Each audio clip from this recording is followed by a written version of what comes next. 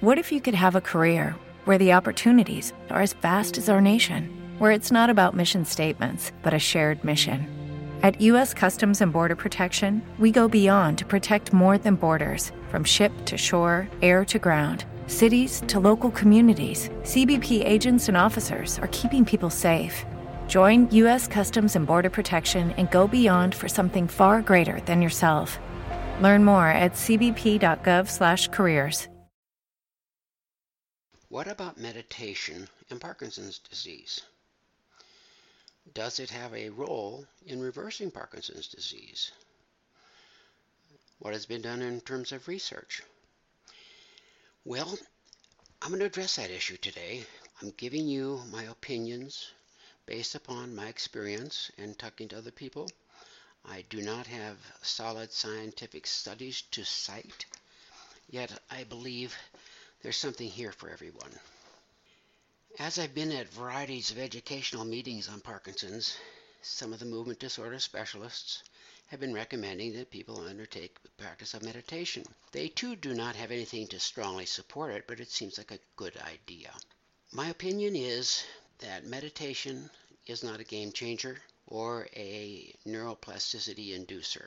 Thus, I'm saying that meditation probably does not reverse any symptoms and is an auxiliary treatment process, but not a primary one.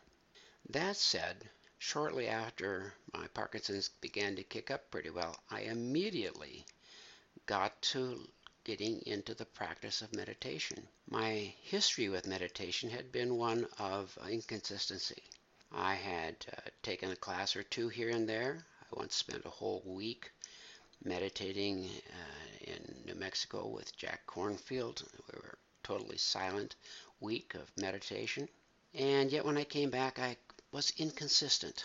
Couldn't get in the habit of it.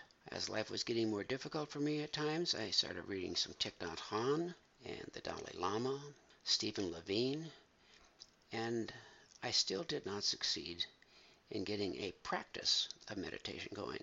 But then Parkinson's did kick me in the butt, and I found the book called Full Catastrophe Living by Jon Kabat-Zinn, and the first 158 pages of that book for me were life-changing. Somehow he brought it all together. I began to meditate and do so to this day. People with Parkinson's who meditate are all of the same mind. It's a very good deal. I think meditation probably is the most natural anti-anxiety treatment that there is, period. Anxiety, we know, has a lot of problems with Parkinson's. It will make the tremor worse, greater amplitude, certainly contributes to depression, unsteadifies our gait, and so it is certainly a symptom worth obliterating, and I find that the meditative process does it. So I have developed a what I call a simplified meditation program, and I provided this on my website, sweatingoutpd.com. It's a audio recording series that appealed to me. I would say that the return on investment, there's no money.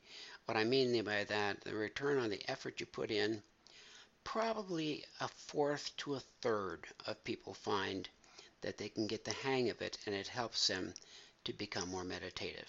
Those are pretty good numbers. On that page, I also explained that if you really want to get into meditation and succeed, I think the very best program is MBSR, Mindfulness-Based Stress Reduction. And it's the program started by Jon Kabat-Zinn. It has the best track record and has the greatest likelihood of success. You do have to live near an area where this course is being offered. It does have expense associated with it, frequently around $500. And you plan on taking out 8 to 10 weeks of your time. But it has the best success and has been the most scientifically investigated.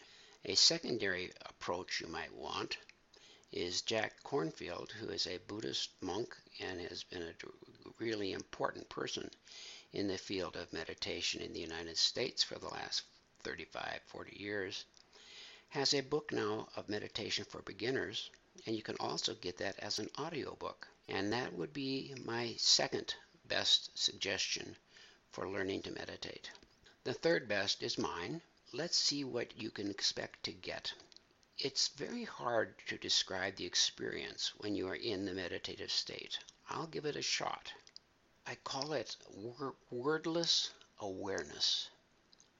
You are fully aware, and in most cases you focus your attention on your breathing. You're aware of being alive, breathing, but not necessarily thinking. Being, not doing.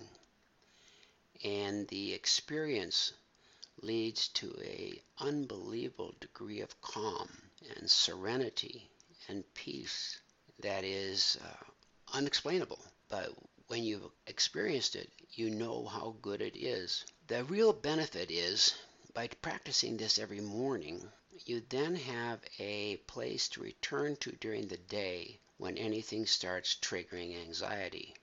And that makes life pretty nice, because this morning I spent some time. I didn't have as long a period as I normally do, but I really did get into that wonderful state that doesn't have a good name. And today, if I find myself growing tense, I can relax, close my eyes, sit back, wait for my right hand to begin to calm, and then breathe, maybe for no more than a minute, but I reconnect. I think that meditation makes life better, makes all illness better, and is certainly a good deal, since it's about as organic as you can get. That's my take. Meditation is worth it, and I encourage people to achieve a skill at doing it. A couple of comments about words, and that is the current word that has become most attached to meditation is the word mindfulness. And 20 years ago, I think the main word was awareness, and before that there's been the word consciousness. I like the word mindfulness. It's appropriate for us today, and it means that we pay attention to and we are aware, and here's the key phrase, non-judgmentally. So when I meditate and I goof up, I do not judge myself. I should not even call it goofing up. I should call it just straying for a minute. Being non-judgmental with yourself, non-judgmental with your illness, non-judgmental with your friends and family, and feeling at peace. It's a really positive and possible goal. So I hope you'll take the advantage of what I had to offer. It's on my website. See whether it works for you.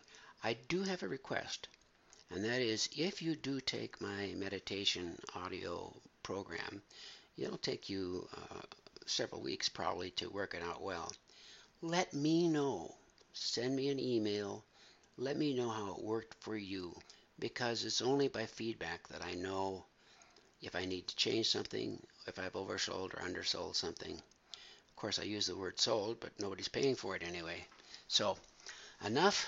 And as they say at the end of meditation, at the end of yoga, namaste. That which is light in me honors, sees, is mindful of that that is made of light within you. Bye-bye.